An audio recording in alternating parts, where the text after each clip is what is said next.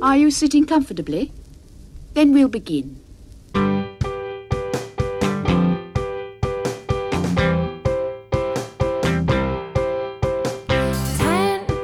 minutes left.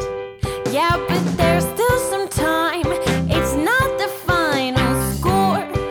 We need more than the numbers we're given. Show us you live and breathe the game.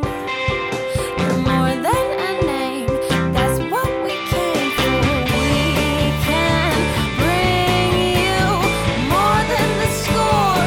Every story. Let's take this thing off of the field into the real world, away from the numbers, away from the numbers. Hey, everybody, and welcome to another episode of There's Still Time, the AFTN Soccer Show, broadcasting on CITR Radio 101.9 FM from the unceded Musqueam Territory at the University of beautiful British Columbia. I'm Michael McCall. And I'm Zachary Adam Eisenhammer. And a big thank you to everyone that helped support our Fund Drive episode. It gets aired on CITR Radio on Sunday the 7th, so probably round about the time that this new episode is coming out. So if you're listening to this one, or you're listening to the old one and then this one, there is still time to donate. Just visit citr.ca/donate. Remember to mention AFTN and we'll get all the kudos for your support. Anything from $1 up is going to help the station. They're trying to raise $25,000 just for new equipment, funding, paying some of their staff and training and a load of stuff like that. But that was last week's show. And on last week's show, Zach, I somewhat foolishly said, by next week we'll know what's happening with the CBA, the players' lockout, all the bargaining agreements, everything like that. And it hasn't quite worked out that way. The deadline, the hard deadline that was set by MLS, it was a deadline of their own making, and they're trying to just push things on. But anyway, it was set for Thursday at midnight. Thursday came. We kept hearing that the two parties had been talking to each other for the whole week, but they were still apart on a number of key issues.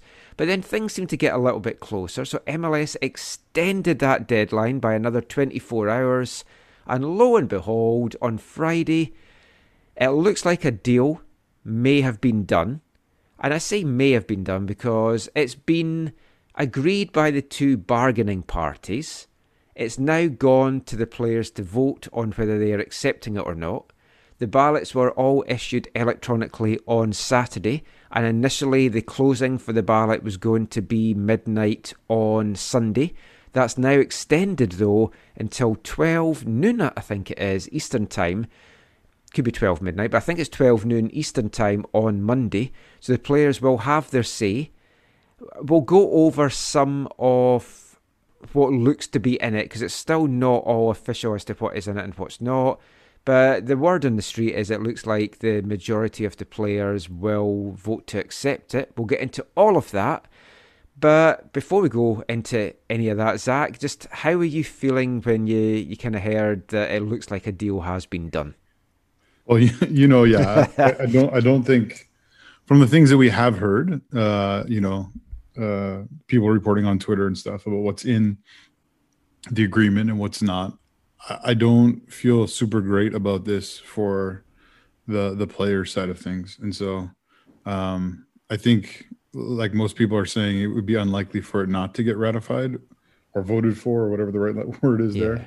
But it feels disappointing. It feels like, if I'm honest, it feels like every other CBA situation where it feels like the players have maybe settled for less than the ideal, which is a part of any negotiation, or often a part of the negotiating. But it every time with them, it feels like they settle for far less than they should. Yeah. And so yeah, I guess my overall feelings about this are disappointment for the players as a whole.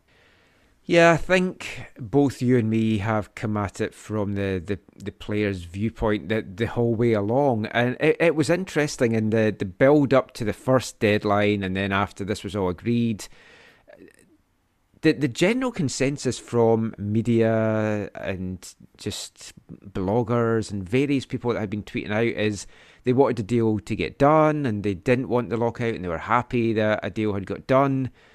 I think we might be in the minority from that aspect of it, and of feeling a bit disappointed. Now, I'll counter that by saying if the players are happy with the deal and they vote on it, then who gives a shit what we basically say about it? Because it's like it's up to them ultimately. If it's them that it's affecting, it's not affecting us.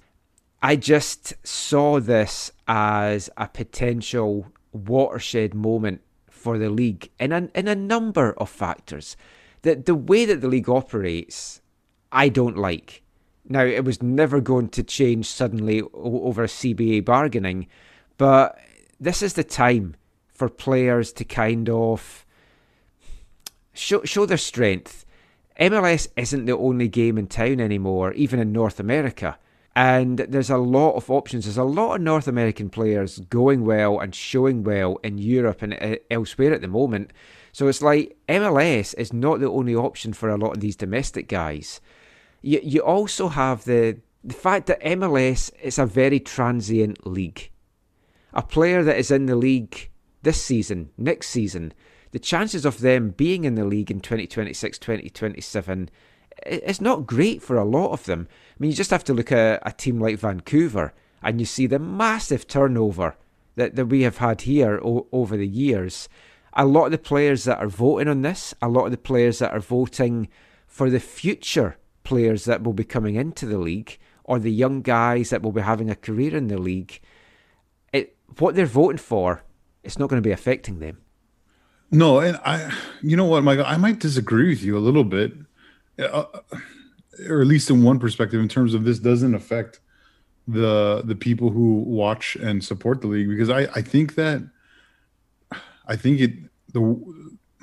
hinders the quality, it hinders who they can bring in, and therefore hinders the quality of the league, at least in some way, shape, or form. And so therefore it does impact those. Now, obviously, it doesn't impact them on how you live your life and what you make and all that kind of stuff. So it's a obviously more indirect kind of way.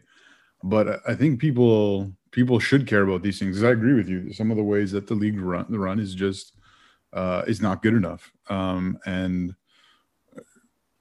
yeah, I mean, ultimately, if the players agree to it, they're the ones who it impacts most directly, and they'll move forward and they'll live with it. And great, maybe a lot of them probably aren't thinking about 5 years from now when maybe they hope to be somewhere else anyways, or their career's done, or whatever. So yeah, it's I don't know. It just, again, it feels like you said, it could have been a watershed moment, could have been something significant could have happened. And from the stuff I've read, nothing I've read and heard indicates to me that there's the kind of progress you kind of would hope for the players on all this.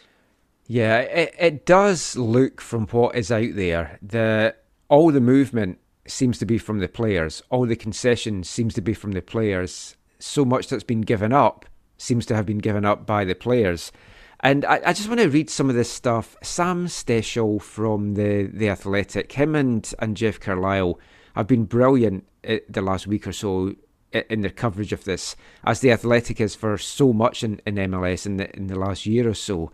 So Sam has a tweet. You can find him or this thread on his Twitter account, just going into some info that's out there, some new info that he's got. So the first thing, which was the big stumbling block apparently in all of this, the league wanted things extended to 2027.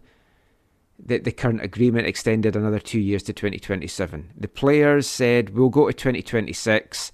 I said in last week's show, I felt that was meeting in the middle. I thought that was very, very fair. But the league have not budged at all from this 2 year thing. 2027, that is their line in the sand. They weren't budging from it. And as Sam says, it's a significant win for the league that is what has been agreed by the players. They've now extended this CBA to 2027, not even just past the World Cup, but a year after the World Cup has been held here. So in exchange for that, the players get to keep 100% of their salaries this season. And I was trying to explain this to my wife, and MLS have been clever in that this has been a key focus in all their public addresses of, the players are going to get 100% this year, because so many people, as we've talked about in the show, that are just casual watchers of the league are going to just see that headline and go, well, what are they arguing about? They're getting all their salaries this year. Lucky them. We're not getting all our salaries. So the league's been clever in that kind of PR regard. Those that pay a lot closer attention to the league obviously know that there's a lot more to it than just this year. Now, the players, they've got a couple of concessions. Free agency requirements have changed for 2026 and 2027. But basically, it's not much at all. Instead of needing to be at least 24 with a minimum of 5 years MLS service, it's now dropped to 24 and 4 years. That's a concession that the league's given them. And on top of that, I don't know if the amounts or percentages have been announced, but they also can make more, or the new deal in free agency can be more than it is right now. Because one of the ways in which the quote unquote free agency in MLS, which is not free agency, but the freer movement that they created a couple years ago, it hasn't been meaningful for players, because to move that way only enabled them to go up. I think it was 5% or something, something weird. So you go to a new team, you get 5% more. But for most of the cases, or some of the cases I know, I think Kai Kamara fell into this. And I think David Osa got impacted by the free agency thing for sure. Yeah, because Kai got a better deal by being picked in a draft than signing a free agency deal. Yes. Yeah. And that's just crazy. Weird. I mean, no other sport over here would operate like that. But I mean, salaries are going to be a key part of this, because the salary budget is increasing by 7.5% now in 2025 and 10% in 2026, or between 2026 and 2027. Now, that's bigger than what had been on the table. But as Sam points out, typically, if you had renegotiated the CBA, you'd have got a bigger thing the next time around. So again, that's a win for the league. Lots of things are sliding. The agreed budget for 2022 is now into 2023, 2023 into 2024, etc., etc. And the number of charter flights that is allowed has also slid. 2022's one goes into 2023, etc., etc. Players are also getting slightly less of a cut in the media rights fees. And I don't see what the players are getting out of this, apart from they want to play, they're getting to play, and I mean, the general feeling is the players are going to vote to accept it. That baffles me. I mean, there might be more that we're not knowing. I'm sure the players' reps will come out and explain why, if it has been accepted. But I don't think this is a given, and I think this could be a lot closer a vote than people are thinking. And that then also makes it difficult, because then you've got a split in the player pool. One thing I haven't read yet, Michael, is there so forgive me if this is very clearly out there, what is required to pass? That I don't know. I don't know if it's a clear 50% or if it's 75%. I'm sure it is out there, but I haven't actually seen it's got to be more than 50%. Yeah, I would think this is a major issue, right? It's got to be normally something like this would be 75, 80%. Something. Exactly. I'm sure it will be above 50. I guess we'll find out on Monday. Sadly, the day that this show comes out, or maybe the day after, we're going to find out that. So, I mean, if there's anything major breaks, we can do a kind of little additional one or an extra podcast for our people. But as I said, I think this was a chance for real change. To me, the league and the owners get the best of this deal. And what I think is a real kick in the teeth is, while the lockout was looming and getting closer and closer, you've got a team like FC Cincinnati who all of a sudden were getting linked with 2 massive moves for designated players. We're talking tens of millions of dollars here. Obscene amounts of money when you could be looking at locking out the players. And no team is going to be doing something like that, looking to bring Pity Martinez maybe back to MLS without being fairly confident that the players are going to be accepting this deal. But even just putting that out there, it was really bad timing. I know the club didn't put it out there and it was leaked by Cincinnati media, but it was horrible to read that when some players are on minimum league wages and they're just battling to try and get a fair share of the pot. I agree with you. That's a little bit awkward. I'm not sure. Yeah, I mean, these teams also have to move forward. Like, things are going to happen, right? Like, so. Yeah. I mean, I said last week it's been pretty quiet. This week, Shundak, like Montreal's been busy. Cincinnati looked pretty busy. So some big money getting splashed about. But the owner, like, more what I'm meaning is the owners have been like pleading poverty. We've lost all this money. This is why we need to renegotiate. Yeah. But I'm just going to go and drop 20 million on bringing a player here. Yeah, I mean, yeah. But that's, I mean, everyone who understands knows that was just not fully true. Even like the $1 billion, right? Like the $1 billion they keep on bringing up from 2020. We know that's like a soundbite, right? Like, I don't know how they can prove it. I'm not saying they didn't lose money. Don't get me wrong, but unless they're going to show someone their books, which they're never going to do. Mm-hmm. I don't think anyone who follows the league would ever believe that number is like a real number. Yeah, but I mean, it looks like a deal is going to get done. So we're still within the timing that the league wants. So pre-season camps should be getting underway possibly 2 weeks, over 2 weeks. Let me just clarify. What I meant about that number is that number was used from the get-go all around this negotiation. Oh, yes. Yes. That's the whole reason why, because again, it's all sound bites and media play. And when people hear the league lost $1 billion, or, or they hear the league, they hear $1 billion, they hear losses, they know people are going to put that together and be like, wow, they're really hard up and the players should kind of help them out. Yeah. And then watch all these owners now spend an absolute fortune in the coming weeks once this gets ratified. But I mean, if things do get ratified, as I said, training camp will get underway in a couple of weeks. Season will get underway April 3rd. 34-game season. Still a lot of unanswered questions with regards to the Canadian teams. Certainly not looking good from a Vancouver perspective as to playing games at home still. I know some other provinces in Canada seem to be relaxing restrictions round about sport just now, but still ultimately you're looking at a federal issue of crossing the border.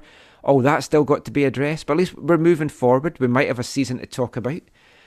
And it has been a little bit busy in Whitecaps land. There's some things to talk about, and also some changes coming in the CONCACAF Champions League. But we're going to look at all of that after this. Hi, I'm Mark Dos Santos, and you're listening to the AFTN Soccer Show.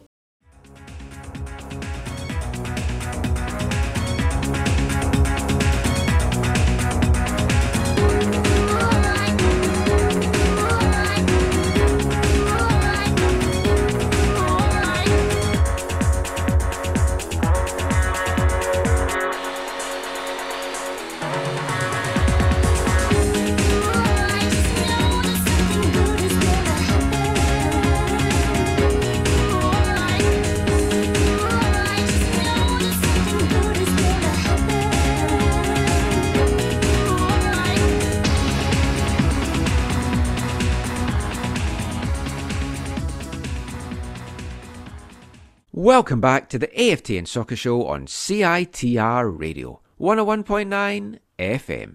And kicking off this part, it's an oldie, but it's a goodie, from 1992, from their self-titled album. That was Utah Saints, Utah Saints, which I usually play them when we're talking about Real Salt Lake. But no, I was just in a bit of a Kate Bush mood this week for some weird reason. And that was Utah Saints, Something Good, sampling Kate Bush on it. Cracking little track there. But enough of that, let's get into football. Let's get talking about some Whitecaps stuff, because there is some stuff to talk about Whitecaps wise. Not new signings, not players, not a number 10. In fact, kind of the opposite of that. One of the number 10s that had been linked to them, the Brazilian midfielder, Otavio. He's with Portuguese side Porto just now, and he's renegotiated a new deal with them.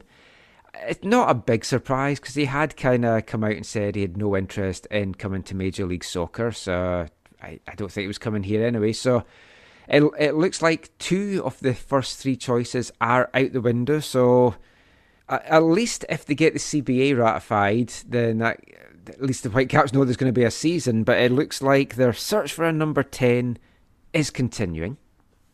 They do have, though, a player. He was drafted, but now he's officially on a contract. David Egbo. He is signed with the Whitecaps, and earlier than other draft picks have usually signed. Usually they wait until they've seen them during training camp, even if it's just a week or so.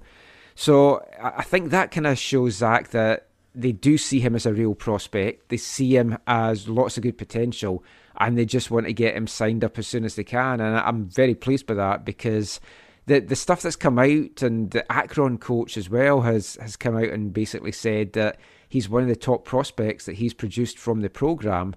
And when you look at what that programme has produced, that's quite a high accolade.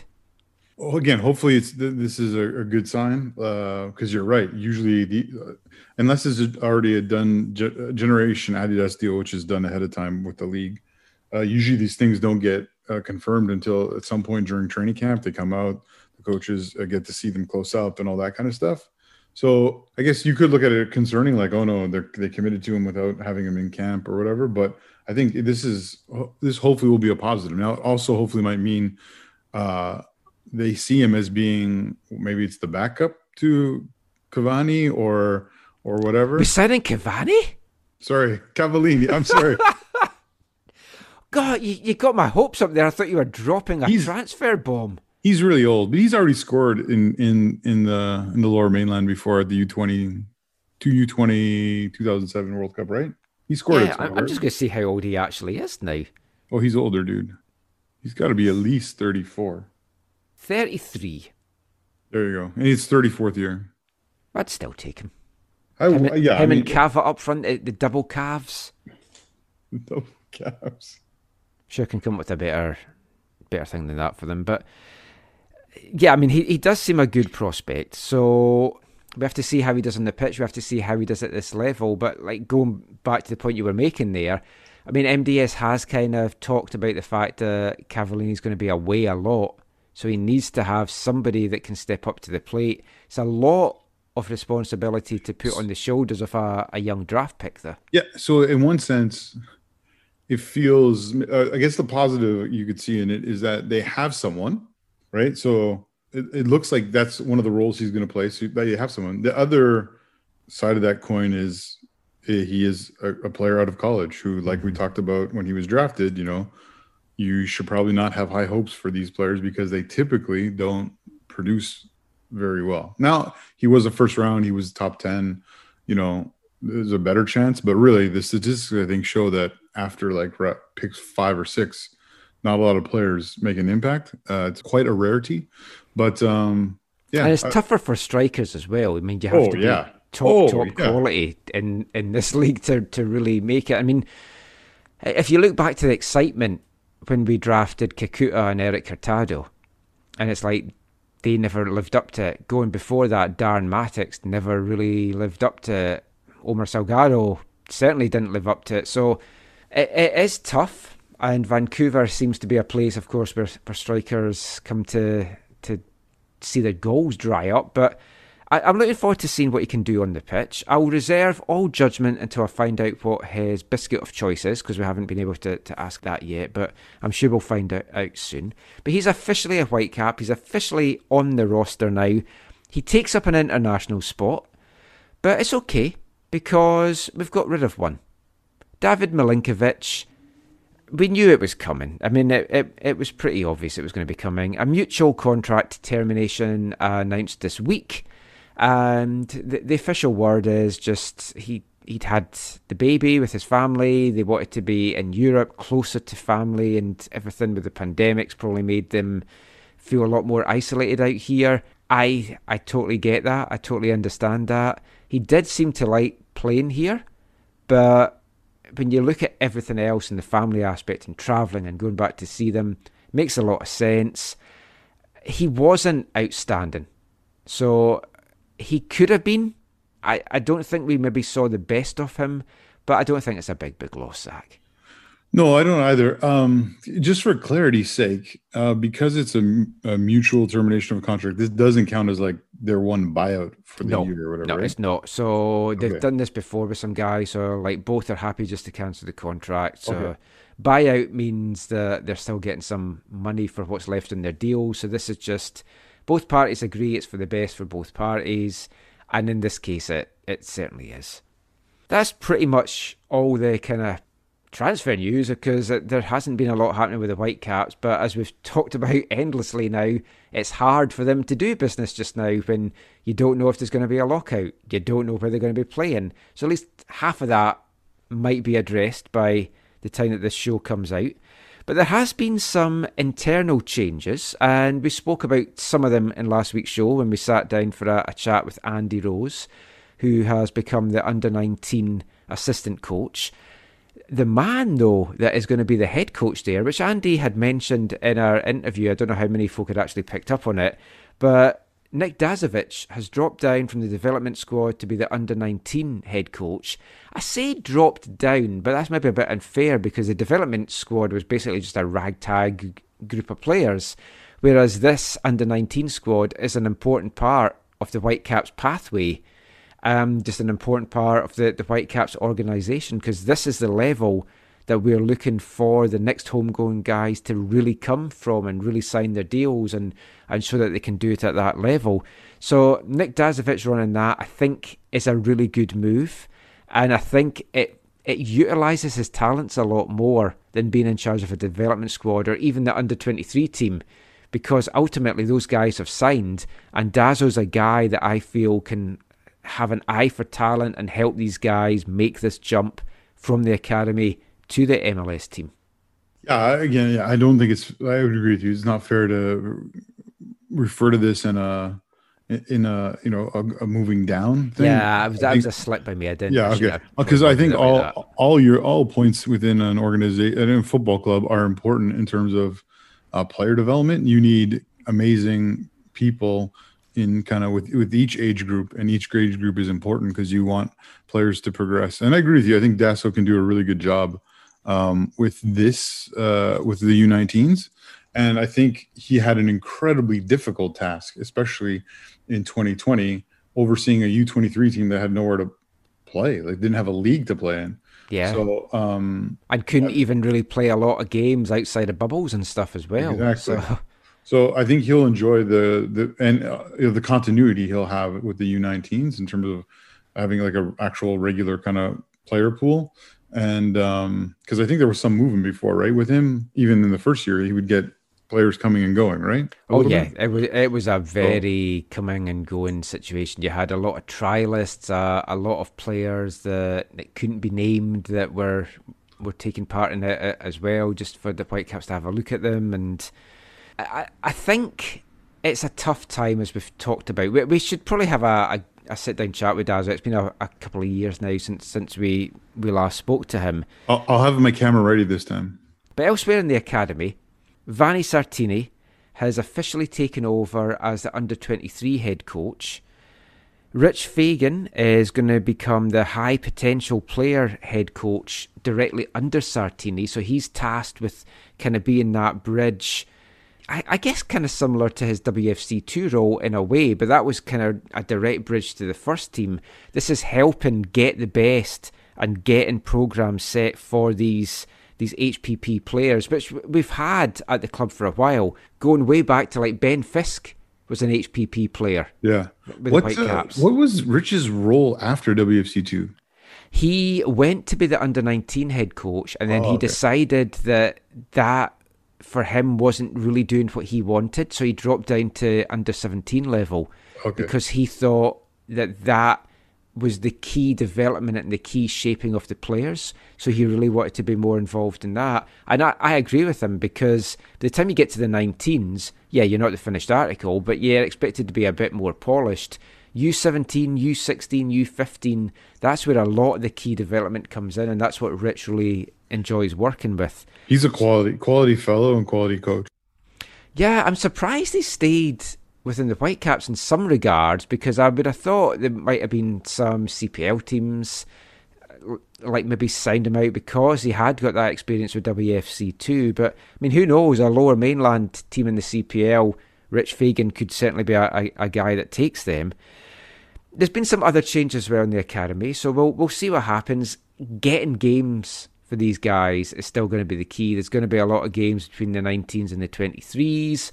They can maybe put some of these teams in the BCSPL, into some of the youth leagues, maybe this BC League One, if it can possibly get underway this summer, which still looks like it's going to be really, really tight for that to happen. But yep, that's all the Whitecaps news. Now, when we spoke to Andy Rose last week, Zach had said, well, he's happy for Andy, but he would have liked another Andy a couple of years ago to kind of have moved into an academy role. That was, of course, Andy O'Brien. And I think Andy, when we spoke to him last year, had said that was something that he would maybe have liked to have done, and maybe would have kept him in Vancouver, but just things weren't meant to be. But it's always been fun to speak to Andy. That kind of jogged my memory, mentioning that last week, because I was like, you know what, I haven't played, everyone. Does Andy O'Brien fancy a chocolate digestive? Anyone fancy a chocolate digestive, even though it sounds suggestive? Anyone fancy a chocolate digestive?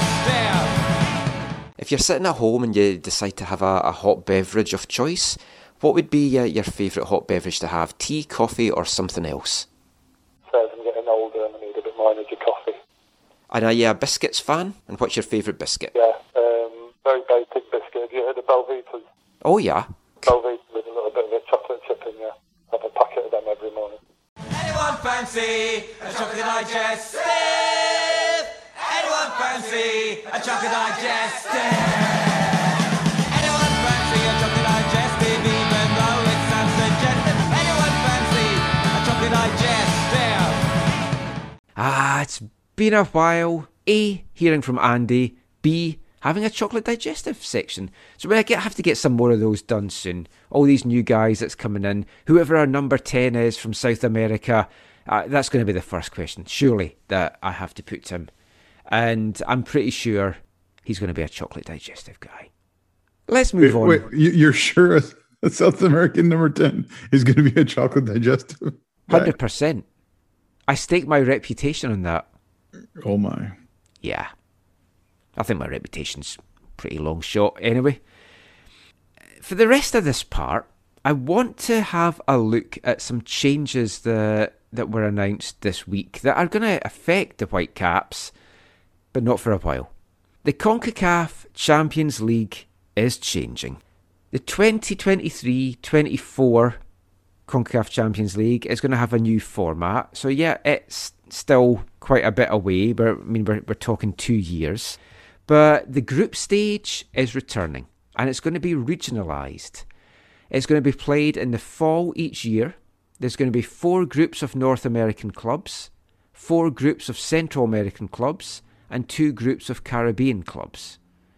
It's then going to be followed by a 16-team knockout stage played in the spring, and in amongst those 16 teams, 11 of them are going to come from the North American group.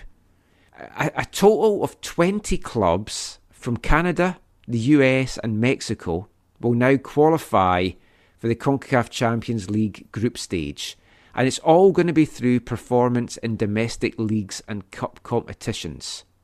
There is though going to be one qualification spot from this Leagues Cup, which sadly is not disappearing.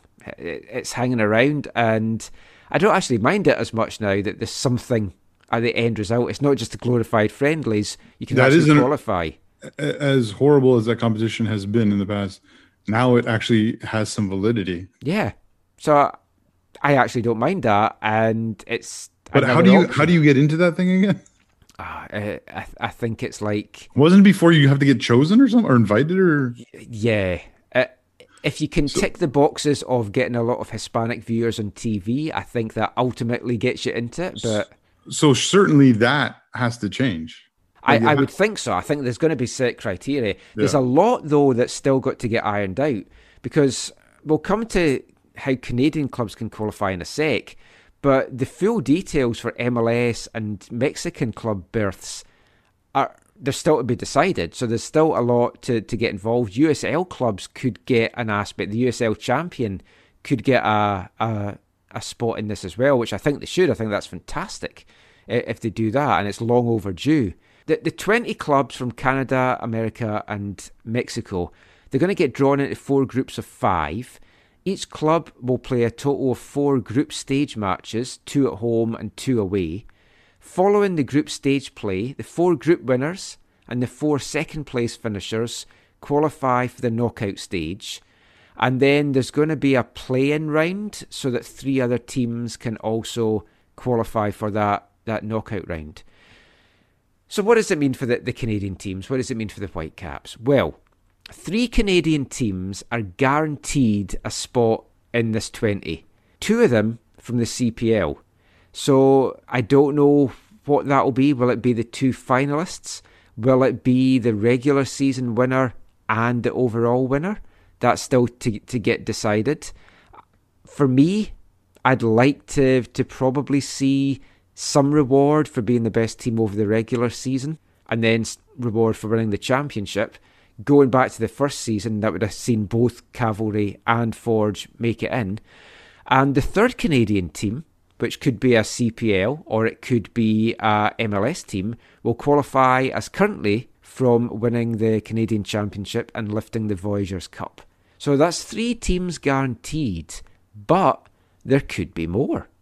Because Victor Montagliani came out and said that it's an injustice that the 3 MLS teams cannot qualify for the Champions League based on how they do in the league in MLS.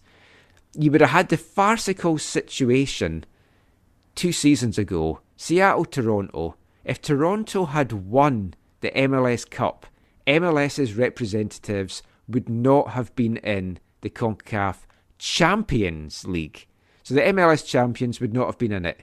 Yes, it would have been absolutely hilarious because it was TFC, but that was absolutely farcical.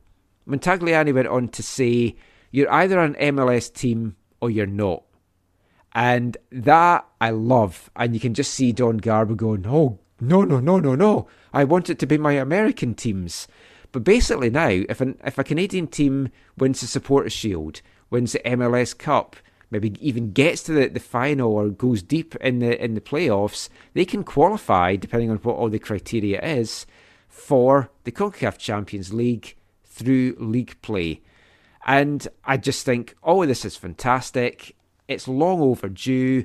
I'm delighted for it. I wish it was sooner than the 2023-24 CONCACAF Champions League. But well done, Victor Montagliani. Well done, CONCACAF. Yeah, Victor is someone who can get stuff done. Maybe some people, won't like that or won't agree with some stuff, but he gets stuff done, and I think this is just another example of him doing that. I love his quote, his comment on how it's been an injustice that teams from MLS Canadian teams from MLS have not been able to qualify through their league. Yeah, if Cardiff City or Swansea won the EPL, they'd be in the Champions League. FA Cup as well. Exactly. So it's good to see that it sounds like that's going to be rectified. So that's awesome. Really exciting. I like personally. I'm happy that they're changing the format. I felt like these last few years where the Champions League was CONCACAF Champions League was just a knockout tournament from like February on. It was like 4 rounds tops. I felt like I do prefer knockout tournaments, but it was way too short. It needed to Oh, be longer. exactly. It just devalued it to me, and I liked, on the other side of that, I liked how the CONCACAF League enabled more countries and more clubs from around the region to actually get involved and get a taste for it. And Yeah, it's been exciting to watch. yeah, and so, but this is a really, as they continue to try and develop it, to make it better, to improve it, this seems like a nice step in the right direction. And so it's I'm excited for. I mean, this this might be harder for Canadian clubs to get out of their group stage into the knockout round, but I think overall the quality of games is going to be very high in those groups. And yeah, I'm really excited for the Canadian Premier League teams. Really excited that at least two of them are going to be there every year. Like that's such an awesome thing for the league and for their clubs. I mean, can you imagine, which is a reality, Tigres, like Cruz Azul, Monterrey, one of the massive Mexican teams coming to play a game at West Hill Stadium. It's Starlight Stadium, Michael? Starlight Express. Can you imagine that? It's like Tigres flying into a game in Victoria. Well, now that I've seen Tigres play, yeah, I can imagine. But but no, I hear you. Yeah, it is. But I mean, that's one of the fun things about football is those in international club competitions is those unbalanced things where you get to go and play in a different place, or if you're Pacific and you're hosting them, like you support East Fife. Did you ever got European competition? At least no, sadly not. It's like when we won our cups, European football hadn't started. Oh, okay. So and then we turned crap, and they're like, "Hey, let's launch it now." So that's basically how it worked. I mean, Club America going to Halifax, something like that would just be absolutely amazing. I mean, I'm genuinely so excited for this. But when the email dropped in my mailbox, I kind of woke up, I was reading it, I was like, oh boy, this is like absolutely wonderful. I love this competition. I've spoken about it before a lot on the show over the years. I just hope the teams take it seriously, the MLS teams, and it's not like then seen as just a burden on them, or there is the danger of going back to the group stage of fixture overload, because it's the busy time of the MLS season, international calendar, everything like that. It can be difficult for some of these teams to possibly balance that and take it to their maximum scores, but they need to. And as you said, for the Canadian teams to be guaranteed 2 CPL teams in this tournament, it's great for the game here, it's great for the league here. And Forge have done so well in kind of growing the CPL in the region as to what it stands for and the quality of it. This is only going to help, and hopefully it's going to lead to even better quality players coming into the CPL as well. I don't think teams are going to be able to take it easy, are they, Michael? If it's just Mexico, Canada, and the US in those groups. Yeah, but some teams don't care about the competition, so they're not going to care if they get bounced out of the group stage. That's more what I'm meaning. Okay, well, I think I think that changes, though. I think the fact that every American team is likely to have a Mexican team in their group, I think that's unlikely. I think you're unlikely to see that. Now, it might be different in a couple of years, and now that you've got the Club World Cup as a real thing for clubs to look at, and it's going on just now, and I mean, you're seeing CONCACAF's representative at it, playing alongside the likes of Bayern and clubs like that. So, yeah, hopefully it's different. Hopefully they take it a lot more seriously. I just love the competition. And funnily enough, the draw for this year's competition, where we still don't know the Canadian representative, it's actually taking place on Wednesday. I believe it's live on TSN. 4 p.m. kickoff, so check that out, Pacific time. But that is it for our MLS CCL chat. We're going to be back with something a little bit different in the next part, and we're going to be back with that after this. Hi, I'm Johnny Russell, and you're listening to the AFTN Soccer Show.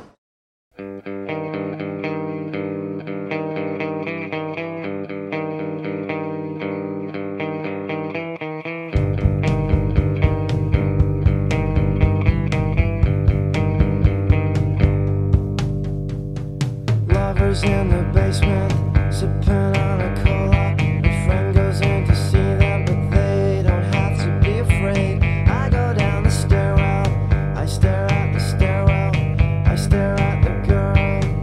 You just have to be who you are. You just have to be who you are. You just have to be who you are.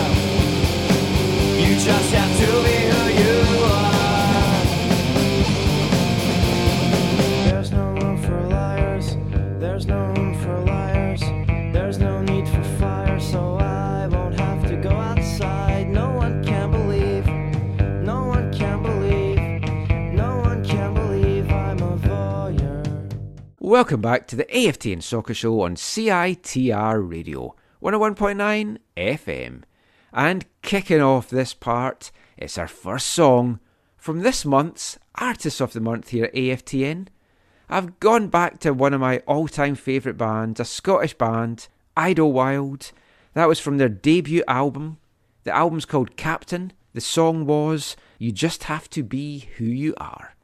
Idlewild was a band I loved. Went to watch them all over the UK. They're celebrating their 25th year this year.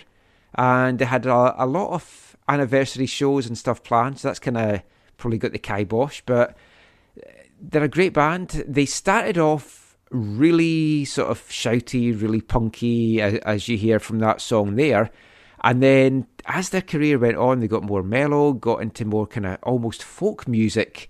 So we're going to kind of play a broad spectrum of their songs this month. So you can let me know what you think of them if you haven't seen them before. And fun fact, or at least fun fact to me, Idlewild were the first band I ever saw in Vancouver. They were supporting Placebo at the Commodore, and I was there with my lovely wife Caitlin before we were married. But let's keep the musical theme going, because I'm going to be bringing you this episode's wavelength a little bit earlier, and it's also a little bit different, because not only are we going to play the song for you, but we're actually going to speak to the guy that's behind the song as well. And even the song is a little bit different from a lot of the songs that I play in our wavelength section. Regular listeners will know a lot of them are punk songs, but this is not. It's a very evocative song. I think it conjures up a lot of emotions as a football fan. And yeah, it might mean a little bit more for somebody from myself back in Scotland, because it's a Scottish singer-songwriter, Raymond Weir. His band, the Eisenhowers, a Glasgow-based band. And this is a song from their third album, Judge a Man, by the Company He Keeps. It just came out in January. This is the last track on the album. It's also the first single to be released from the album. And I'll tell you a little bit more about the song once you hear it, but let's just hear it just now. It's described by the band as a love letter to Scottish football. This is 3 o'clock on a Saturday.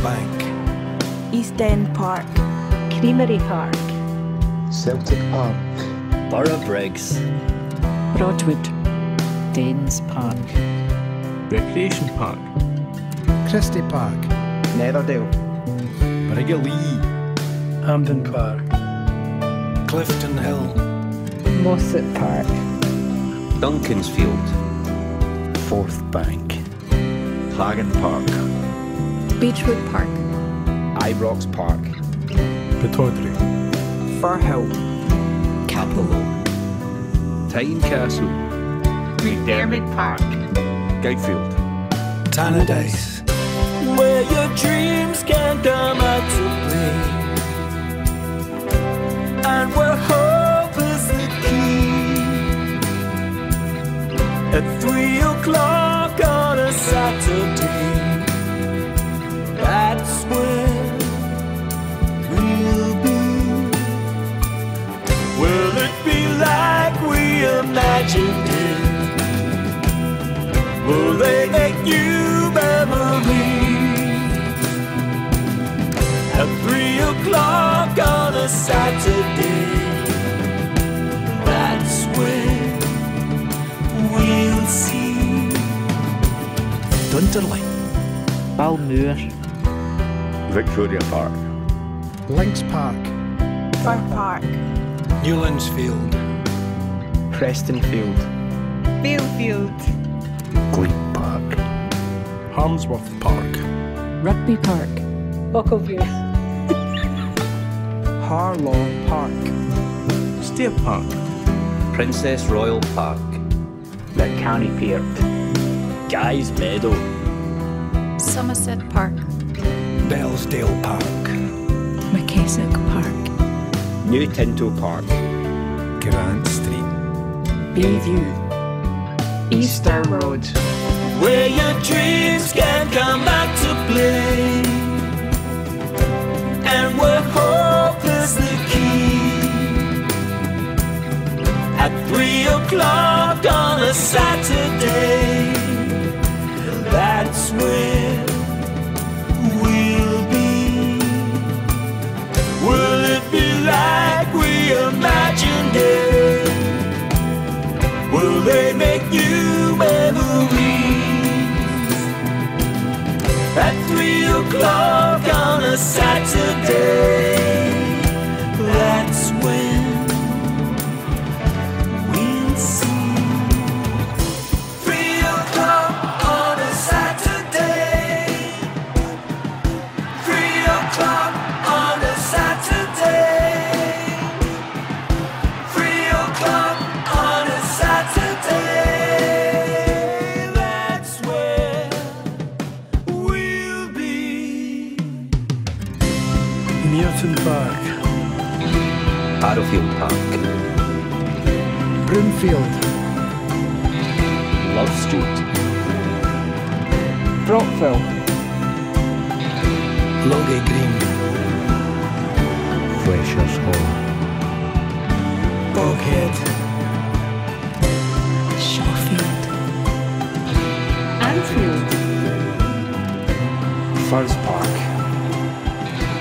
Kilburn, Gaskin, Douglas Park, Adamsley Park, Kingsmill Park, 3 o'clock on a Saturday. 3 o'clock on a Saturday. 3 o'clock on a Saturday. That's where we'll be. 3 o'clock on a Saturday.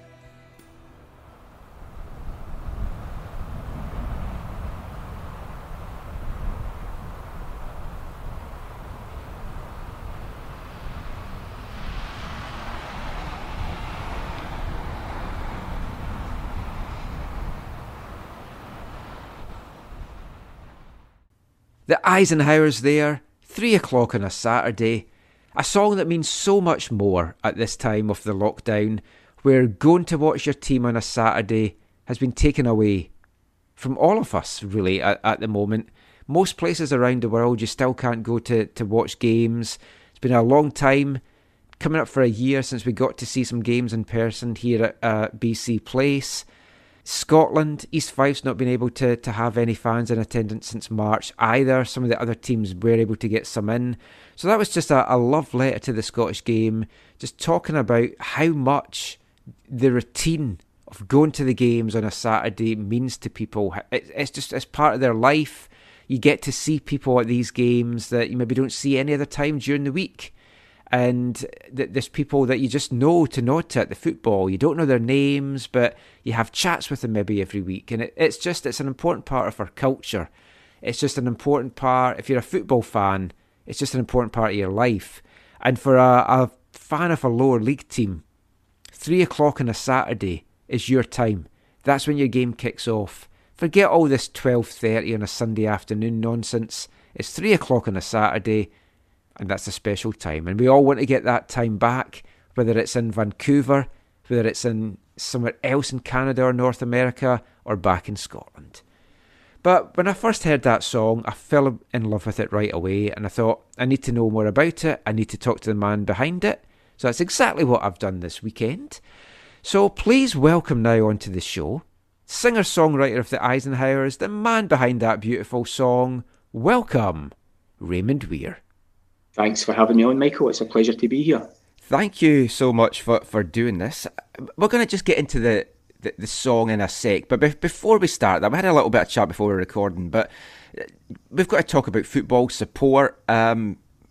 We discussed I'm an East Fife fan, a Vancouver Whitecaps fan. You're going to be on both of our podcasts, and I was asking you who you supported, and there's no team as such. So tell us about your love of football. I guess the love of football, if you grew up in the west of Scotland, it's almost compulsory for a wee guy to get into football and to be introduced to football. So at various times through teenage years, at one point I might have thought I was a Celtic supporter for a while, then I might have thought I was like a Hibs supporter or a Dundee United supporter. But I realised that I didn't really feel passionate about any particular team. I just enjoyed football. And I think, as we were saying before we started the podcast, I think the thing that motivates me as a football fan, as far as, getting worked up about results and stuff, is that I like to see underdogs winning. I like to see, in Scottish football, in one sense, it's pretty boring because essentially it's two teams that are way ahead of everyone else. And it's been even worse the last 10 years or so, where Rangers been off the scene. It's been a monopoly. And that gets really dull. And I like the idea. I mean, I've been very fortunate in the last 4 or 5 years. I've been to Hampden to see different teams winning the cup. I saw Inverness winning the cup. I saw Hearts winning the cup. I saw St Johnstone winning the cup. That was actually Celtic Park. And it's great to see so-called provincial teams coming up now and again and winning trophies. That's the thing that gets me excited, rather than following any particular team. Apart from the Scottish national team, I get quite worked up about Scotland. And obviously it's very exciting at the moment because we've qualified for a tournament for the first time in 22 years. My son Liam was actually born in 1998, and I was actually in France for that World Cup. I went over for a week, and it was short. I was about 2 weeks before Liam was born. I was over, and they tried to get to the Scotland-Norway game at Bordeaux, but the town was overrun by Scots, and I had no chance of getting a ticket. But just being there for the experience was fantastic. But my son's a big football fan, and he's always said, "I'll never see Scotland qualifying for a tournament." And to experience winning the penalty shootout against Serbia with him was just fantastic because he's in cloud nine. He never thought he would ever see Scotland playing a major tournament, because I tell him, when I was younger, Scotland used to qualify for the World Cup all the time. That was just what we did. So it's great to see the national team getting a wee bit of a revival again. Yeah, I think we're kind of off a similar age. I'm 52 now. So it's like we grew up watching Scotland automatically qualify, and it's like you took it for granted almost. And for World Cups, the Euros never so much for some weird reason, but the World Cup you took it for granted. I've got all these souvenirs from back in different World Cups. The only World Cup I've ever been to was the '94 one in America, which was the one that Scotland weren't at. Maybe they didn't make it, yeah. And that's how we got tickets. We got it through the SFA Travel Club because folk didn't want them. So we were like, hey, let's go to America. I'd never been abroad before. So I've never got to see us at a tournament. And the World Cup's going to be in North America in 2026. So I'm keeping my fingers crossed. 48 teams. Surely Scotland's got to be one of 48 teams to get to a World Cup. Yeah, well, we said that at the last Euros. The Euros are up to 24 teams. Surely we'll be one of the 24, and we didn't make it. But we've got through this time, so we're very excited about that. It was interesting hearing you talking there about going to watch those cup finals at Hampden. That was the provincial teams, because if you read the Scottish media, they'll always say to you basically, without like reading between the lines, no one really cares about it when like this final that's coming up, the Old Firm's not in it. And it's like the interest's not going to be there. The broadcasters are probably going to hate it because it's like they've got rights to show this and there's no Celtic and Rangers. To me, that's a proper cup final. That's what cup football should be about. Yes, absolutely. I mean, one of our best days out, I think, football, we went to Hibs Kelly League Cup. I can't remember what year it was, but Hibs won 5-1, and I remember that. I think John Collins was the manager, and the atmosphere it was absolutely phenomenal. You just thought this phenomenal. You just thought this is really what two communities supporting their teams are about. You know, there was never you never felt there was an edge at all to any of it. You know, there wasn't any threat of fights between the supporters. It was just a packed stadium, and although Kilmarnock got a doing, the fans were there right at the end singing and. I love those kind of occasions. Or, you know, sometimes even better if one of the provincial teams can beat Celtic or Rangers in a final. That's sweet when that happens as well. Yeah, I mean, as an East Fife fan, like our big period of success was like we won the Scottish Cup in '38 and then the League Cup 3 times. Couple of League Cups, yeah. So I mean, I missed all that.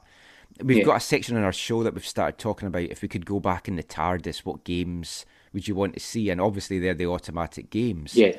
But I mean, all this chat brings me perfectly, really, to your song 3 o'clock on a Saturday, because it's described as a love letter for Scottish football, and it's really it evoked a lot of emotion in me, which I think that's what songs are made for. And before I wax lyrical about it, like, tell us what was behind it. Why did you pen that song? Well, the music came first, and the music was completely accidental because it's a dead basic thing. It's like C, E minor, D. It's 3 very basic chords, and I only played that because I was testing a bit of software on the laptop. I bought a new bit of software, and I thought, right, I'll do a wee doodle in here and see what happens. And I just started playing around with the piano. I thought, oh, that's quite nice. That's got a nice feel to it. And I started adding things, and I shelved it because I thought it'll be a song at some point, but I can't think what it is. It sounds a bit melancholy and all the rest of it. So I'd had it lying about for a couple of years, not doing anything. I'd recorded pretty much a lot of the backing. And then I thought, I had the idea that it should be something that's kind of spoken word. It didn't feel like I wanted to sing all the way through it. I thought, maybe something spoken word. What would be the subject of a spoken word song? And I just had that idea at the back of my head. And I'd started, there was a year, me and my son, we started going to, what we'd sometimes do was go to lots of games in the Scottish Cup, so pick a game each round. And I think we'd started at Edu Sport Academy, then we went, I think it was 3 Rovers down in Castle Douglas, then it was Annan, and then I think it was Dunfermline after that. And as we started doing that, I was doing a wee bit of blogging about it as well, just writing about the experience of it. And then I thought, of course, a spoken word thing would be Scottish football. I'd be talking about Scottish football, what would that be? And then once that idea kicked in, it almost wrote itself, Michael. I just thought, right, the verses have to say something about the venues of Scottish football, the places, not only the places that I've watched football and I've loved, but places I'd like to visit and places that I know to be romantic just by the name. So the technical challenge then was, first, I wanted to do something with the names of the grounds, so I wanted it to sound kind of poetic and evocative, but I also wanted a singing part that was going to say something about, well, why are you doing this? Why do people go to football? So it took me a wee while to think of lines that would try and say something, and I ended up coming up with something that I thought was reasonably satisfying about hopes and dreams coming out to play, and you know, the hope and aspiration that people have when they go to football, because. People, there's all sorts of reasons why people go. They go, you know, sometimes they go for the high farce and the comedy, but there's a lot of boredom that goes with it as well. I've been to games where I've been bored at my skill for, and then a dog runs across the park, and that's the highlight of the day. But that's all part of the football experience.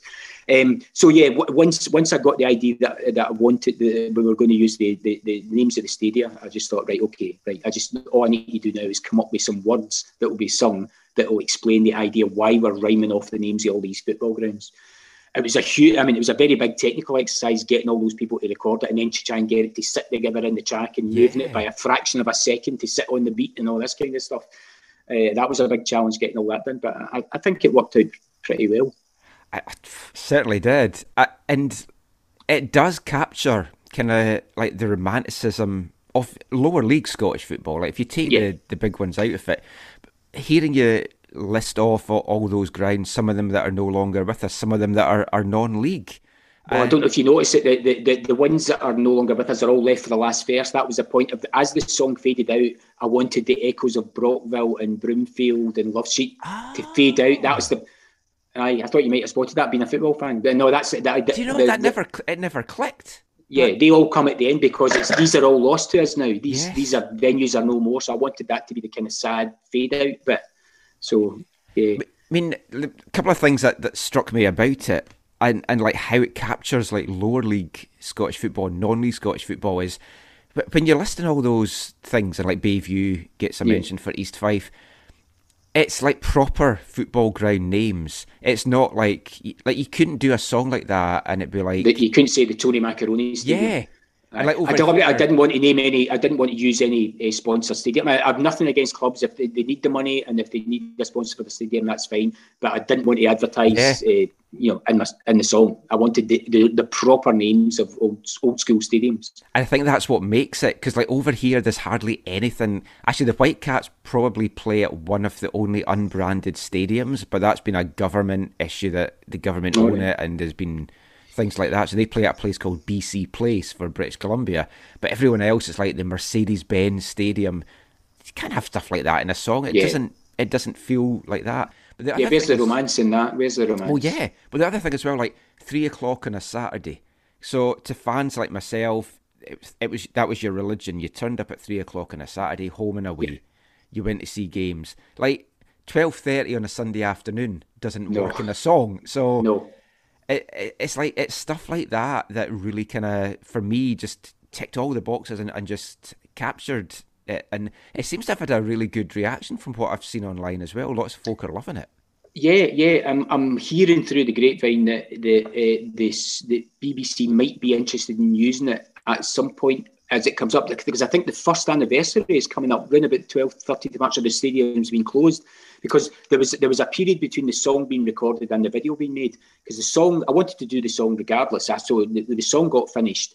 We thought, right, let's do a video to go with it, and we're trying to think, what would the video look like? And then we hit upon the idea that, well, we want to say something about the situation we're in now, where people are essentially locked out the grounds, can't get in them. So we wanted to make it something, capture that sense of loss of supporters, because that's why they all walk up to the stadium and they put their seat down and they look in to the empty ground, because it's making a statement about, we need this. This is something really important. These rituals are very important to us. I think it's coming up to the first anniversary of people being locked out, and I've heard that they might be interested in using it at half-time in one of the championship games, I think. So I'm keeping my fingers crossed, because that'd be nice to get it on the telly. Oh, it would. I mean, and it's made for that. And like, funnily enough, like the day that we're recording this, a year ago, I was in Scotland, and today I was at Bayview watching East Fife play Dumbarton. The day that I flew home was the day that London got its first coronavirus case. And then you just see what's happened in the year since, and it's just absolutely incredible. But let's talk about the video. Okay. It's like magnificent. It's like seeing everybody outside, sitting down, looking into their empty stadiums. It really tugs at your heartstrings, because I know from us doing our East Fife show, so many folk are missing the football and they're struggling because they haven't got that kind of normalcy into their life. So what was behind the video? The video we wanted, my son directed the video. He's and I suggested the idea to him. We knew we were going to do a video for it, and we thought originally we'll basically just go in the grounds and we'll film outside Capello and we'll film outside here. We're kind of stuck because we were based in the west of Scotland, so they all had to be local to us because of lockdown conditions and all the rest of it. And then we thought, well, we need a hook to hang it on. What's the hook? And then it came to me that would be the hook, that the people in the video wouldn't just go to the stadium and look in. They would make some statement. So they would come up with the idea of the chair. They would very deliberately take a chair and sit down, and they would make a point of sitting outside the stadium and look longingly into it. So it's all basically family members that were roped into it. And my grandson, my first grandchild, Noah, appears in it. He's now 5 months old, but he appears in it with my daughter and my son-in-law Jamie. They go to Dumbarton, which is a lovely stadium, very picturesque setting, beautiful setting. And you could probably tell by you may be able to tell from the light, it was filmed. I think it was late September, mid-September-ish. I think they filmed that, but it was depending on people being available and lockdown conditions being okay and being able to drive somewhere, and so it took us a wee bit to pull it together. But I think the end result was worth it. Oh, absolutely. For me, watching it was great because there's stadiums I've been to in it, and then like some of the non-league ones, like I think was it Largs was one of the. Yeah, Largs was one of them. Yeah. It's like stadiums I've not been to, and I was like, oh, that's a cracking old-fashioned football ground as well. And but I mean, in the current lockdown thing, I mean, as a musician, it's obviously, I imagine it's been tough for you just now, kind of doing lockdown stuff. Yeah, normally when you bring out an album, even if your ambitions are modest, even if you're basically trying to sell 100 CDs or whatever, previously you would have had, gigs in pubs and stuff like that, because they know that's a good way to sell. If you play a half decent gig, then there's a reasonable chance that some people at the pub, you may sell 5 or 6 copies that night. On a good night, you may sell 20. If you play really well and you've got a decent crowd. All those avenues are closed off at the moment, so. It makes it a bit harder to promote it. Not impossible to promote it, and I think as I was saying to you before, I think we started recording. It would be nice to go out and promote it in live venues, but if that option's off the table, it's not a deal breaker. I like writing songs and recording songs, so I would do that anyway, whether I could go out and play them or not. It would be nice to have the option, but if the option's not there, I still do it anyway. So. Well, I mean, just to round things off, let's quick chat about your actual musical career, because this is under the band the Eisenhowers, which I noticed from your Bandcamp, you say it's more like a collective than a band per se. But it's the 3rd album by the band.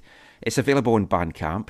Judge a Man by the Company He Keeps, and I listened to the whole album. I actually listened to some of the stuff on the other ones as well, and songs are so different from each other as well, and captures a lot of the music that I loved growing up, the kind of sound of it, like Elvis Costello, Squeeze, XTC, that kind of stuff. So, I mean, tell us a little bit about the musical career and the band that you've had up to now.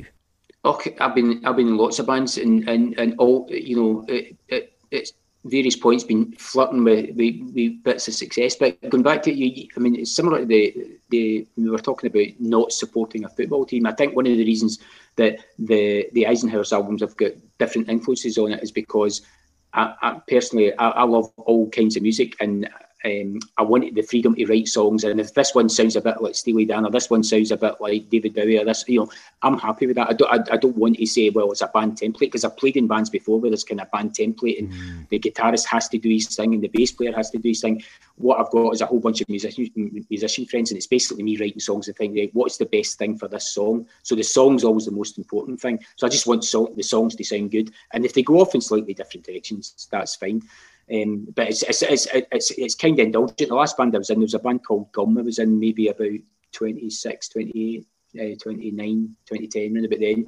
We released a couple of albums, and I was really just the keyboard player and the producer. There was a female front person, and I was a co-writer on it. And that was a very different kind of discipline, and it was satisfying in a lot of ways. But ultimately, as a songwriter, you want to be in charge of everything. You want to direct the traffic. So this is my it's a kind of, I suppose, a vanity project or a hobby project. I just record lots of stuff, and from time to time put out albums. So there'll be another. There's another one that's going to come out in Bandcamp, and then within the next couple of months, which is stuff that didn't make it onto this album because I recorded 35 songs or something. So there'll be a kind of B-side album, but there's a new album coming probably mid-2021. I've got lots of stuff. Fantastic. Well, I recommend everyone to check out Bandcamp, the Eisenhowers. Last thing as well, just talking about like special projects. When I was doing research for this and just had a quick check about you and the band, I found out all the stuff about the album that you did for your dad, AC Weir.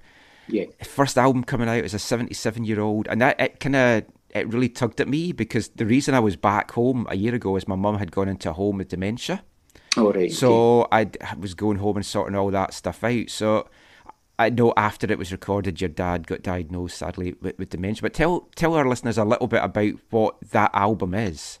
It's probably my favourite bit of music ever to work on, was to work on an album with my dad's songs. And it was one of these kind of eureka moments, because my dad was one of these, he's still alive, although he's got dementia. He's one of these guys. He played at family parties and stuff like that. He would never do a gig. He would never go and play in a pub or anything like that. It was just the guitar came out at family parties, and he'd sing along, and usually not the main vocalist, but he did like to sing. But I knew he had a whole bunch of songs that he'd written. So this was just common knowledge in the family, and occasionally I would hear him playing tapes and stuff like that. And it was a couple of years ago, and when he got to the age of 76, 77, and my mum wasn't well at that time. And it just occurred to me, I thought, God, I wonder how long I'm going to have mum and dad for. And God, my dad's got all these. Why have I not thought of this before? We need to get dad into the recording studio. So it took me a wee while to persuade him, because he's such a modest and unassuming man. He thought, oh, I couldn't do that. It's like blowing your own trumpet. And I said, well, who else is going to blow your trumpet, Dad? These are your songs. So we dug out a bunch of old tapes, and I picked a bunch of songs. I recruited some musician friends, got them into the studio, thinking this. My dad's idea was, we'll just have maybe 10 or 20 CDs that we can give out to members of the family, and that would have been fine. But once we'd recorded it, I started thinking, these songs are really good, and the production and everything's really good. It's well put together. I knew it was good. It was a decent quality product. So I emailed a couple of record companies, Scottish record companies, saying, look, here's a project. My dad's just been diagnosed with dementia. These songs have been written over a period of about 50 years. They've now been recorded properly in a recording studio. I think it's an interesting story in and of itself, but I think the material's good. Andy's my dad. If you're interested, here's my blah, blah, blah address. And within a couple of days, Green Tracks Records, a Scottish record label, emailed me back and said, love it, love the stuff. We want to put this out. And my dad got an album out at the age of 77. I got on, me and my brother went on Radio Scotland to talk about it. Got a feature in, it was either the Record or the Mirror, I can't remember, one of the Scottish newspapers did a feature on it, and he got airplay. But perhaps the greatest moment of the whole thing, I was in town, I was in the centre of Glasgow one day doing some shopping, and I went into HMV Records, and I thought, oh, look in the HMV, look at the Scottish section, and there in the Scottish section was my dad's album. So I took a picture of it and sent it to him and said, Dad, your album's in HMV. And I went to see him that night, and his face, he just had a huge smile on his face the whole time. It would have been nice to be able to promote that with some live stuff, but realistically, my dad, he's such a shy man, he would never have done it. Plus, his condition has started to kick in, so he has good. Well, you'll know from your experience with your mum, there's days when it's fine, and then there's other days where he's in dementia world and doesn't make much sense. But it was fantastic to actually celebrate a lifetime of music, and pull it all together like that. And I've got up on his wall, I've got a framed. We blew up the album cover into a big poster, and he's got it up on his wall just to remind him that, you've got an album, your album was out, people bought it, and it was played on the radio. He still gets PRS checks in. The first one he got in was a belter. It was for like £900 or something like that, because he was getting quite a bit of play on BBC Radio.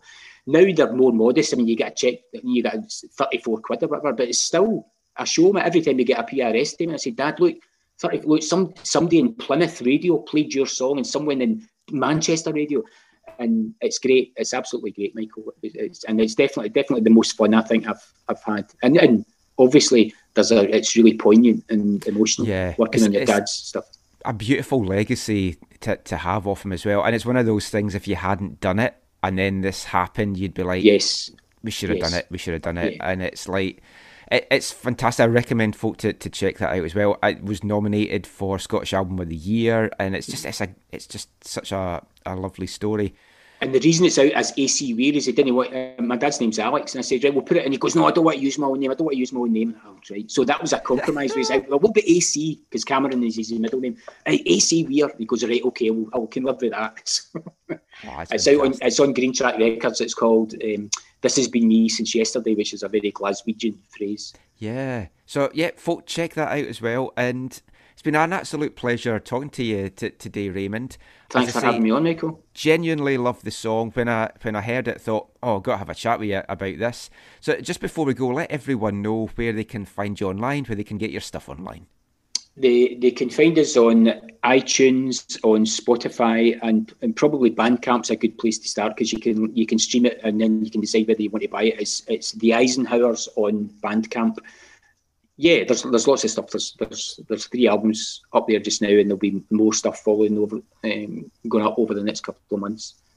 So definitely check that out, and check out all the other stuff as well. We'll tweet it out on our social media channels, and yeah, good luck with it. Fingers crossed that it does get picked up for the BBC to use as well, because I think it definitely is worth it, and it's the perfect song for football lockdown. So thank you so much, and good luck with it. No, thank you, Michael.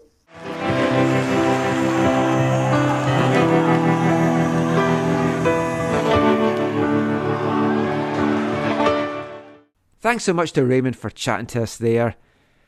I really enjoyed that chat, explaining what was behind the song and just having a general chat about football and what it means to both of us. Let me know as well, this is something that I put on our East 5 podcast, but let me know on Twitter at AFTN Canada or send me an email, aftncanada@hotmail.com. What are you missing most from being at the football? Is it the games? Is it just the atmosphere? Is it the pre-game, the post-match ritual, just meeting up with friends? What is it that you are most looking forward to once we're able to get back to games? What about you, Zach? I mean, what are you most looking forward to once we get back to some games? Yeah, I mean, we've talked about this before and during the pandemic and stuff, but it's the people, the people you support with, the people you stand with, the people you create displays with. Those are the people you want to hang out with. The players. There's some of the stadium staff, or you miss them. Don't know what some of them are up to in the midst of all this, but I think that's what I missed the most. Recently, it's been nice. I've done a Zoom call or two with a couple of people that I haven't seen, and I mean, over the pandemic, I've seen some people when we were allowed to see people, but it's the relationships. It is, and it's like just talking about that song there. It's like when you're a football fan, you've got your ritual, you've got your routine. And I think for a lot of people in somewhere like Scotland, because you can travel easier, you can go home and away, it's like you've suddenly had that big thing ripped out of your life.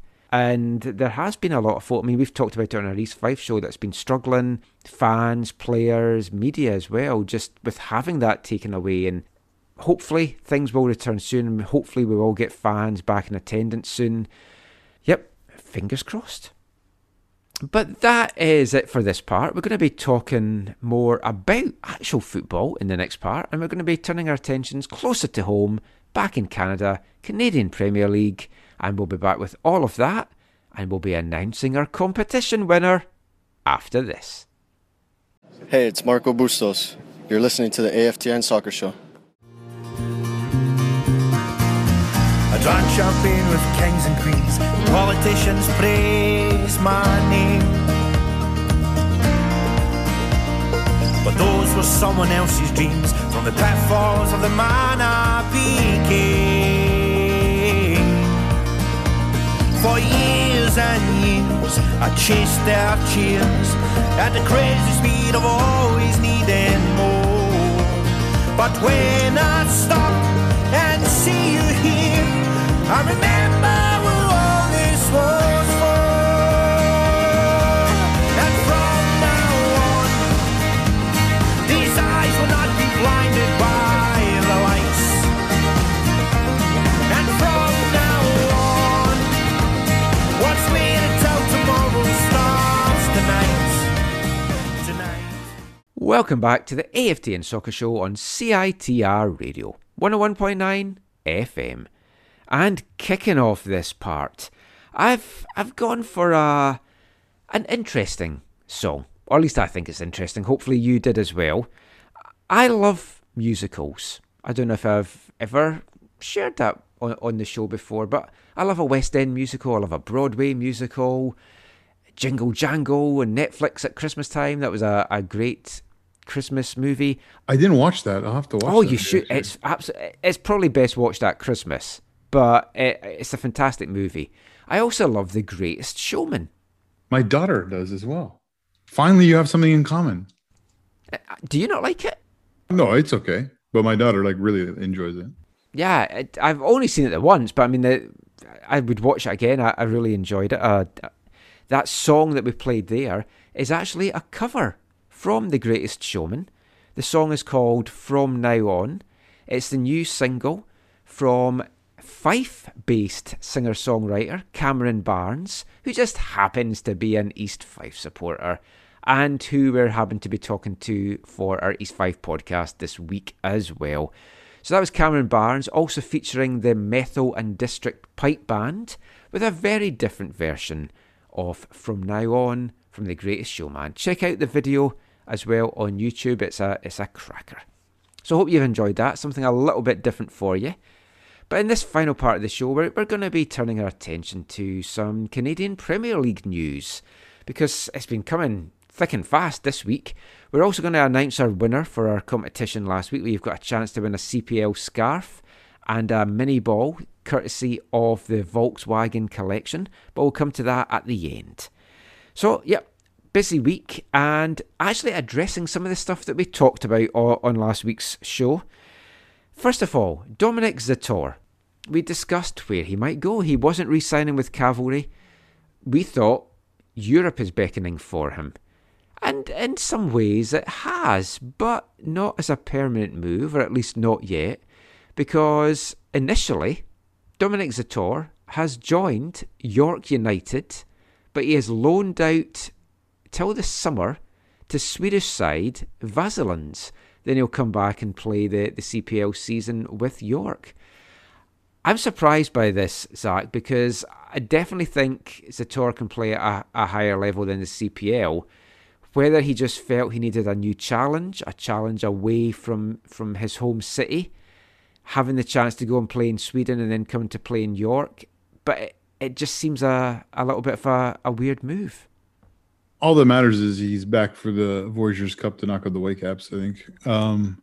But no, I mean, I think I've seen conflicting reports in terms of this was simply his way of being able to get to Europe, and there's like very little chance that he'll actually play for York. And then I saw some people refuting that. Yeah, but, Dwayne Rollins had said that, and then yeah. Angus McNabb from York United said, "Yep, that is absolute nonsense." Yeah, but I mean, again, if you're York 9, York United, you'd have to deny that, because it wouldn't look good. Even if it was like, if it's not true, they're going to deny it, and if it is true, they're still going to deny it because they don't want it to look bad. They don't want to look bad like the player's actually not coming, because he's been a high caliber player in the league, and they don't want to necessarily look like, yeah, we just did this to hopefully make some money, you know. Although I don't think anyone would begrudge them that. I just don't think they want that perception. Yeah, but, I mean, he could end up signing for Vasalunds and then get loaned back to York for some of the CPL season as well. So, I mean, it could be that he does play some games for York, but yeah, I find it funny what One Soccer were going on about. Is this the biggest interleague transfer in CPL history? And it's like, it's the third season of the league. And in the first year, you're not going to be having inter-team transfers. So it's like, it's not really something to debate at this point. And I still think Bustos was, but... Yeah, exactly. Did he actually transfer? Wasn't he on a free? I think they just meant moving between two teams, though, is more what they were meaning. But I mean, York United have been very busy. They seem to have completed their roster, which I find kind of crazy in February. Yeah, because they posted whatever about it, right? Yeah, they posted like Darius that did the artwork for the CPL Island Games book, where he illustrated every goal. I've seen some of his cartoons before. He is one of the most talented people involved in Canadian soccer. His artwork is tremendous. And he's kind of done all the York United players as Panini stickers on a poster. Yeah, I saw that. Absolutely fantastic job by him. And it's like, I might have a word with him actually and see if we can commission him to do some stuff for us, because I've loved everything that I've seen that he's done, I've got to be honest. He had a little cartoon series as well that was good back in the day. But it does seem weird in some ways to have your roster complete. I know you kind of want to do that, but they've also added Noah Verhoeven from Pacific, who is a prospect, but I don't think he quite lit it up there. No, and maybe a change of scenery would be what he needs, but he's definitely a talented player with a lot of potential upside. Yeah, and of course, with a lot of the One Soccer and CPL guys being based out of Toronto and Ontario, all the chatter this week has been, York United is going to be real contenders this year. They're going to make a big challenge for the championship, and it's going to be a big battle between the two Ontario teams. Didn't they say that last year? I was away to say, I remember them saying that about York last year, and they didn't even make the top four of the Island Games. And it's a big season for Jimmy Brennan, because if you've got all this expectation on you and you do not deliver, it's hard to see him keeping that job for the season after. Isn't he one of the owners though? Yeah, but he could take a step back. A little quiet word in his ear. But I mean, York have impressively been building, but so are a few of the other teams. I'm not going to go into all the additions. Montreal have loaned players out to a couple of teams as well, which you have to feel the Whitecaps need to get into that. They need to. I know we had Fashioneri loaned to Ottawa last year, but if it is looking like it's going to be tough for the under-23 team to be getting games, we've got to get these guys loaned out, and the CPL is the perfect place for them to ply their trade, learn the game, get development under some very good coaches. Another player even that is moving between teams. We talked about him in last week's show, Kevin Alleman, going from FC Edmonton now to Valor via Guadalupe FC in Costa Rica. He's going to play down there on loan. But that's an interesting one. I don't know if Alan tried to keep him. We'll speak to Alan about. We sit down with him. I think this week we'll try and get that done. If not next week, which I know I said last week as well. But going to Valor, working with Rob Gale, that's going to be an interesting one. Because again, as we talked about in last week's show, Alleman was a guy that didn't quite live up to what I was hoping for him with the Eddies last year. No, and again, we talked about how the shortened season and all that, I think, also played a factor in addition to just the pandemic life in general. But yeah, it'll be interesting to see what Robert Gale can get out of him, because he is a player who has some talent and has some experience and should be able to make an impression in the league. And he didn't do that in 7 games last year. So yeah, I hope he's one of those guys who he was one of those young up and coming players that, for Voyageurs, there was this struggle over him maybe playing for Costa Rica or Canada, and he was one of them we fought for and got, and he hasn't continued to develop the way on the trajectory he was on when he was younger. And so I think the hope for Gale and others is to get him back to that. Did Gale coach him when he was younger too? He must have. Yeah, Gale's worked with him before, so it's kind of a reuniting. But then he was excited to be going to Edmonton and reuniting with folk there, and it just didn't quite work out for him. But as we said last week, short season certainly didn't help, and he needed to get some support, which he just didn't really have at Edmonton. Yeah, he wasn't the only one at Edmonton last year who was off form. Yeah. It's a big year for a number of teams, a number of managers, and a number of players. So really looking forward to seeing this get underway. It's still months away, sadly, as well, but just itching to see the CPL back in the pitch. And Edmonton is one of those teams that there's a lot expected of them this year. I would not be surprised if they're a playoff contender, because Alan Koch has been making some key additions there, and he's not finished yet. And yeah, we'll kind of see what he does. But talking of Alan Koch, we've spoken to him a lot over the years. We've found out a lot about him. We had a good career retrospective with him last year. But one thing that I'm sure is a burning question for all of you, especially now that he has gone into the CPL and moved to Alberta, is just what is Alan Koch's favourite jam? What's your favourite jam? Traffic jam. What's wrong with raspberry? What's wrong with plum? How's about a blob of elderberry on a scone? What's your favourite jam? So you're sitting at home, you decide to have some toast or a muffin or a crumpet. What's your favourite jam? Oh, nice little apricot jam is probably my favourite. No particular brand, but any type of apricot jam is exotic. That's good. Most folk just say something like strawberry, so apricot's good. Yeah, a little different, I guess. What's your favourite jam? Oh, so Alan Koch there, going for the exotic apricot. Not sure we've had that before, but that's an interesting one. I think we might have once. Anyway, not much more for this episode, but it's time to reveal who has won our CPL competition. Well, I say reveal, we haven't actually picked our winner yet. We're going to do that now.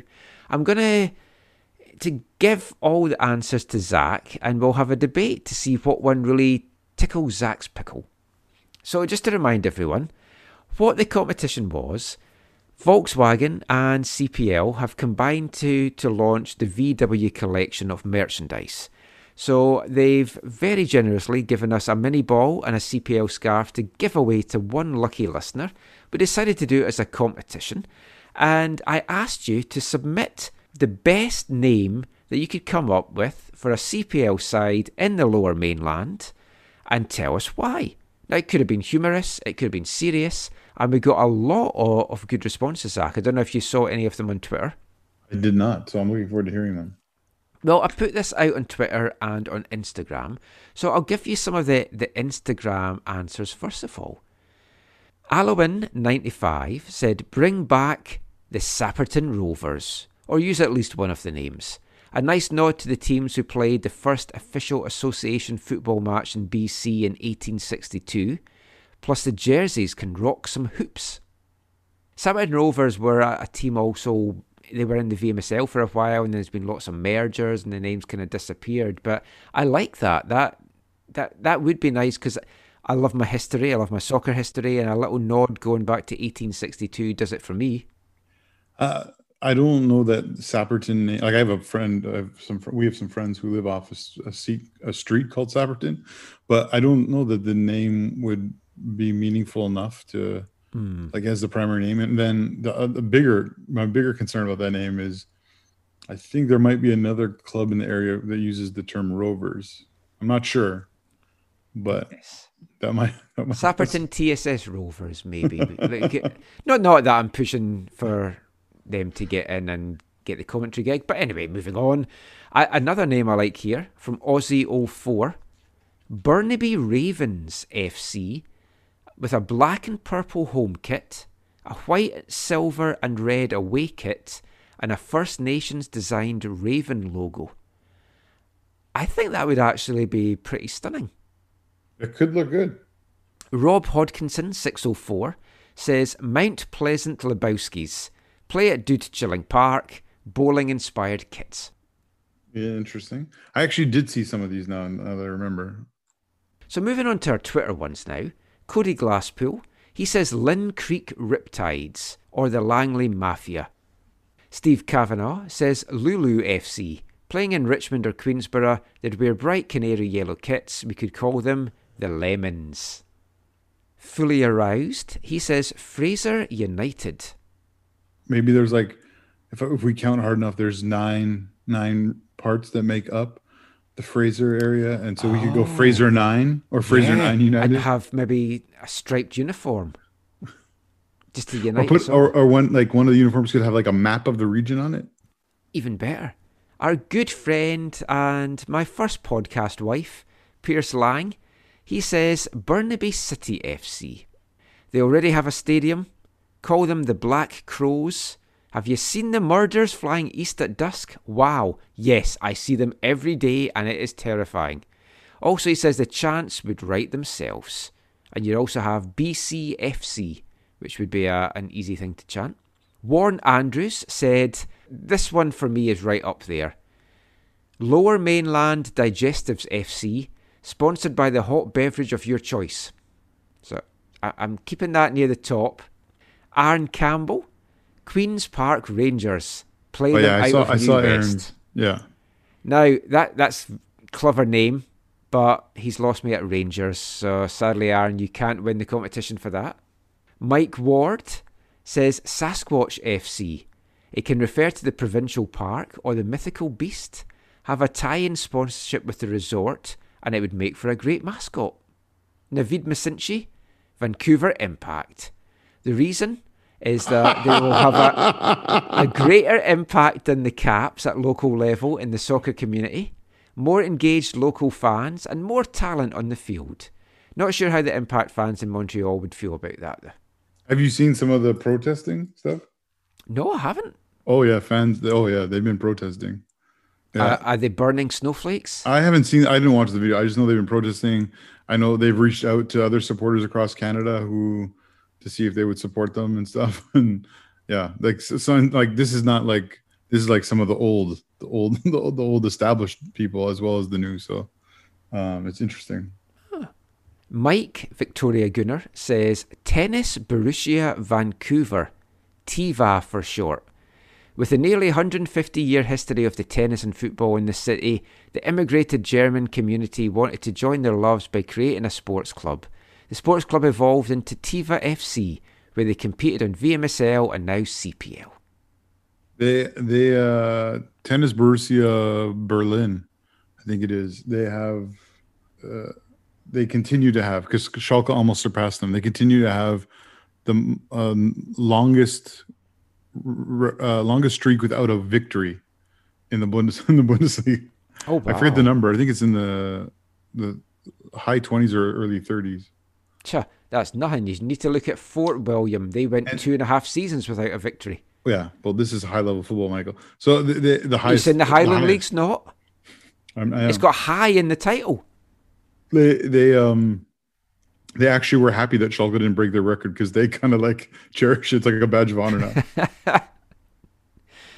A few more here. Logan Krupa says the Squamish Screamers. Wonderful just for the alliteration, and I do love me some alliteration.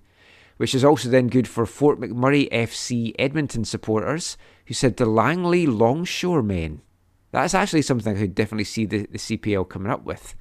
There's no like shore in Langley for. I suppose that then. I like this one, and I've got to say this is right actually high up for me. I might have this as the winner, but we'll see. M Peach, Golden Ears FC. Identifiable landmark for a good part of Surrey Langley, whilst distinct from the city. So I like the ring of that, and I think there's a lot of things you could do with it. Marcalampi, Sunshine Coast Mariners, sounds like a legit soccer club, without the FC-SC United moniker. Think Queen's Park Rangers, Central Coast Mariners, and you could get fire. Crow and Cat says Sockeye SC. The mighty Fraser that runs through the lower mainland is the biggest producer of sockeye salmon in the world. These fish are powerful and cool. Use SC instead of FC just for the alliteration again. See, it's not just me that loves this alliteration. Fort McMurray FC Edmonton supporters also suggested Burnaby Wanderers. Turn Wanderers into the Rough Riders of the CPL. And finally, Brookwood FC. He said mainland Metros or Metro United initially. The lower mainland is all united by various transit route. Mainlanders talk so much about daily traffic, and the sponsorship is a car company, so that's a bonus. But then he slept on it overnight and then came up with Valley United, Timberwolves FC or Cascade FC. Jersey colours should be a deep blue representing the bodies of water throughout the mainland, and a forest green representing the abundant greenery in the mainland. Quite like Cascade FC, Zach. That's them all. Does any of them grab you?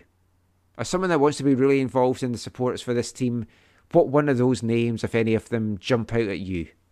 None of them do I really gravitate to or would be passionate about from the get-go, but I think the one that helps having a microphone. Yeah, sorry. The one that I think is the Golden Ears. I think that's you got the bridge, you got the park, I think it's the park or whatever. Yeah, the provincial park. I think that's not a bad one. That would probably in your contest, that would be the one I would vote for. Excellent. That was the one that I liked as well. So we're going to go with that. So M Peach, you're our winner. He's on Twitter at M Peach. Get in touch. We'll message you as well on Twitter. Give us your address. We'll pass it on to the CPL and they will send you your prize pack. So congratulations and thank you for everyone for entering. That was a bit of fun. I think we'll have another competition and giveaway soon. But that is it for this episode of the show. We hope you've enjoyed it. As always, just before we go, Zach, let everyone know where they can find you online. You can find me occasionally perusing Michael's tweets on Twitter at Zachary AM. I'm Michael McCall. You can find me online looking at alliteration websites. They're fantastic. Even with the www, it does it right there. World Wide Web. But you can also find me on Twitter at AFTN Canada. Read our stuff away from the numbers, aftn.ca. give us a follow on Instagram at AFTN Soccer, and please like, subscribe and give a thumbs up to our YouTube channel, youtube.com/AFTN Canada. Hopefully we will be back with some videos on that soon. I still have to get our quiz night organised. It is still on, we just have to get round to doing it. But that is it for this week's show. Next week we'll know for certain what's happening with the players, but it looks like the season's back underway for MLS. It's going to get underway in April. Players should be back at training grounds this month. Let's hope they get everything ratified, and let's hope they've got what they wanted from it and are happy. But until next time, thanks for listening, take care, and Mona Caps.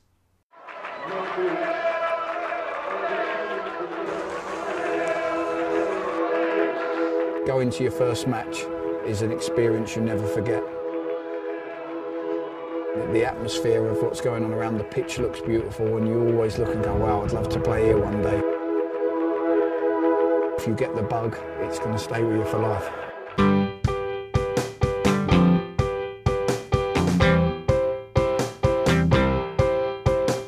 10 minutes left. Yeah, but there's still some time. It's not the final score. We need more than the numbers we're given. Show us you live and breathe the game. You're more than a name. That's what we came for. We can bring you more than the score. Every story. Let's take this thing off of the field into the real world, away from the numbers, away from the